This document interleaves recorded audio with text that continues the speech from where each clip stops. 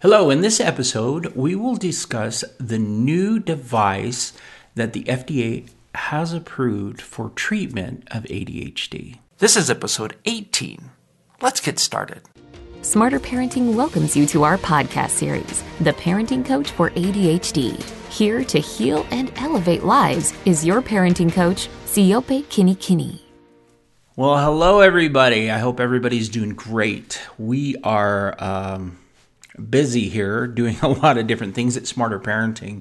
And specifically, we found a very interesting release article about a new device that is available in the treatment of ADHD for children. Now, it just happened a couple of weeks ago, and there is a lot of dialogue actually happening within the community about this particular device because it is a device.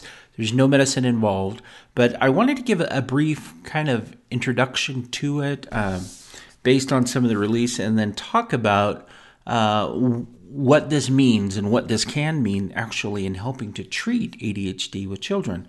So the FDA has just approved the first non-drug medical device to treat ADHD in children. Now, the way that it works is that it delivers a low-level electrical pulse through a patch on the child's forehead, and it will be marketed as a treatment for children from the ages of 7 to 12 years old. And here's the stipulation: they cannot be taking medication. Okay, so again, it says patch. It will send this pulse, a low-level electrical pulse on the child's forehead.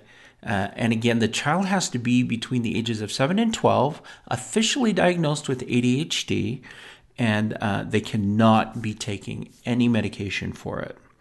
So they've had some studies. Obviously, they had to do some studies to get approval from the FDA. There are questions about this study, though, and we're still going through some of the numbers. And actually, I want to revisit this in a couple of weeks to get more information from the community and also to take some time to really delve into the report and find out how they came to the conclusions that they did, that this is safe for children and for patients. There is some dialogue that the sample size that was used to approve this wasn't large enough, that they should actually test it more before actually allowing it to come to the use of the public. But, we'll know more actually as time progresses. And that's the interesting thing about treatments. When new treatments come up, it's new and everybody's super excited.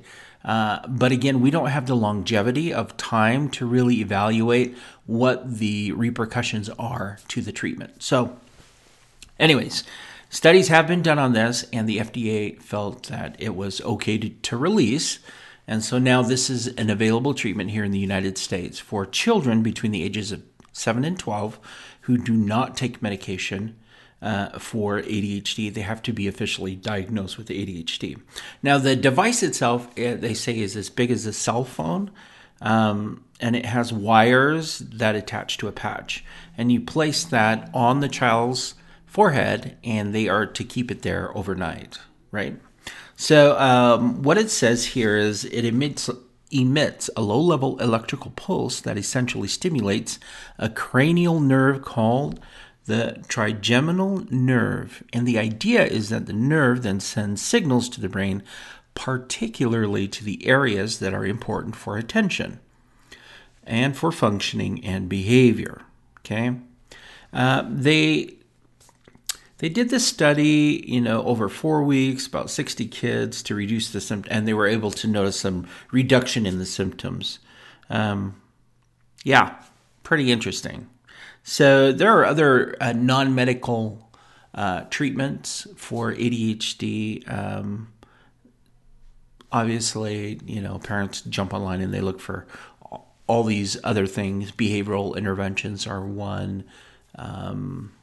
And that's what we do here at Smarter Parenting, is we actually help with behavior by using specific skills. So they didn't find that there were any huge adverse effects to using this treatment other than headaches, drowsiness, increased appetite, fatigue, and sometimes the clenching of the teeth. So, again, it was a small study over a short period of time, and why the FDA wanted to push this through, I have no idea. I think a larger study would have been more helpful for parents because we want to know that this has been tested at least to the maximum rather than just a few kids over a few weeks, right?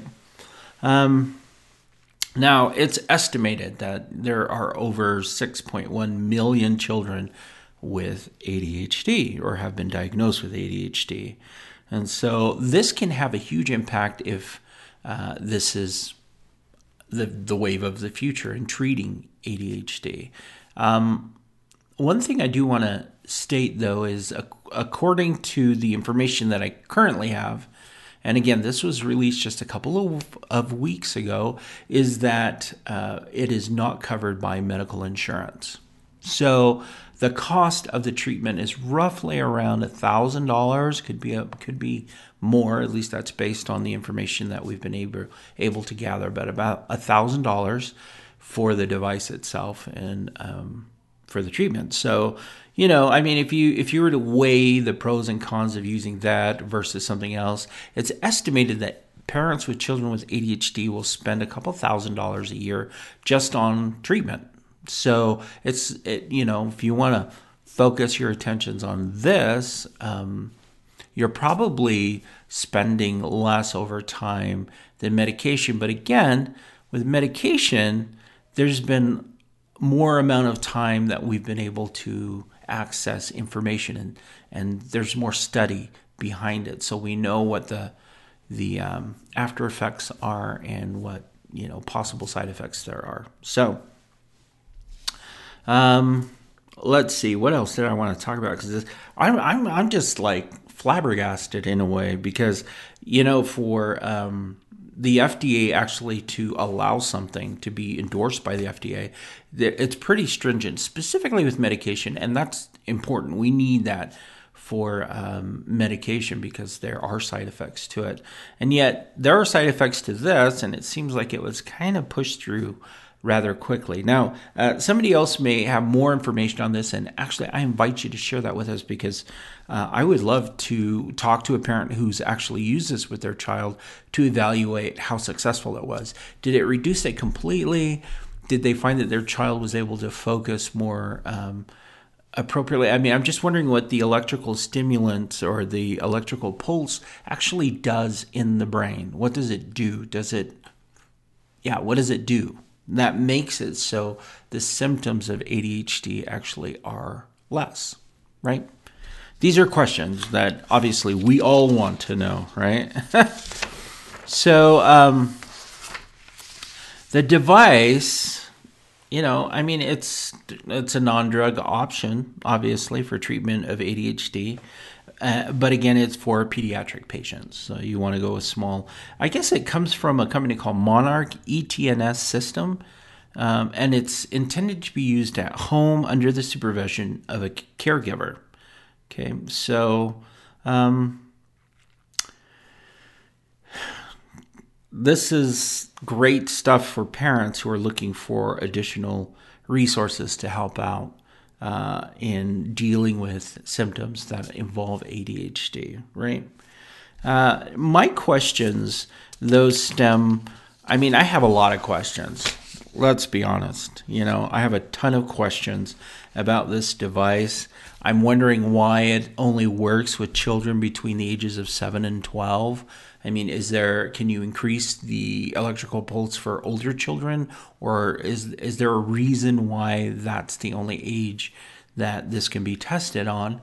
I also want to know if they're planning to make a device for adults, because there are many adults with ADHD symptoms and they struggle. And so is this something else that they can try, right? I would like to know how we can study this more. How can we, is the FDA going to continue evaluating the effectiveness of this or not, right? We don't know. So The job of the FDA as an agency within the U.S. Department of Health and Human Services is to protect and promote health, public health. And so they have to go through and evaluate the safety and the effectiveness of anything that comes on the market that is marketed to improve life, medications and things like that, drugs, vaccines, and other biological products for human use. Medical devices are included in that. So I would love to talk to someone from the FDA. Does anybody know anybody from the FDA that has information on this specific device, why it was pushed through, how they are gathering the data, and evaluating why this is something that didn't take longer to test and to see if it works. Now, I'm not knocking it because I haven't tried it and I don't know it. There's just not a ton of information that's available. I jumped on the FDA website to look for information and it was pretty vague. So I read a few other articles, news press releases as well, just to gather as much information as I could about it. And it was pretty sparse. I mean, the news outlets just followed pretty much the press release about this new treatment. So for parents, let's keep communicating. Let's just keep talking to each other about these things so we can all keep each other informed, aware, and we can really find what is in the best interest of our children. Again, the clinical trial was only over 4 weeks and it involves 62 children. And what they say is they tested children with severe to moderate ADHD. Okay. I don't, what does that mean? Exactly. So we need more information. So waiting for the FDA to do that.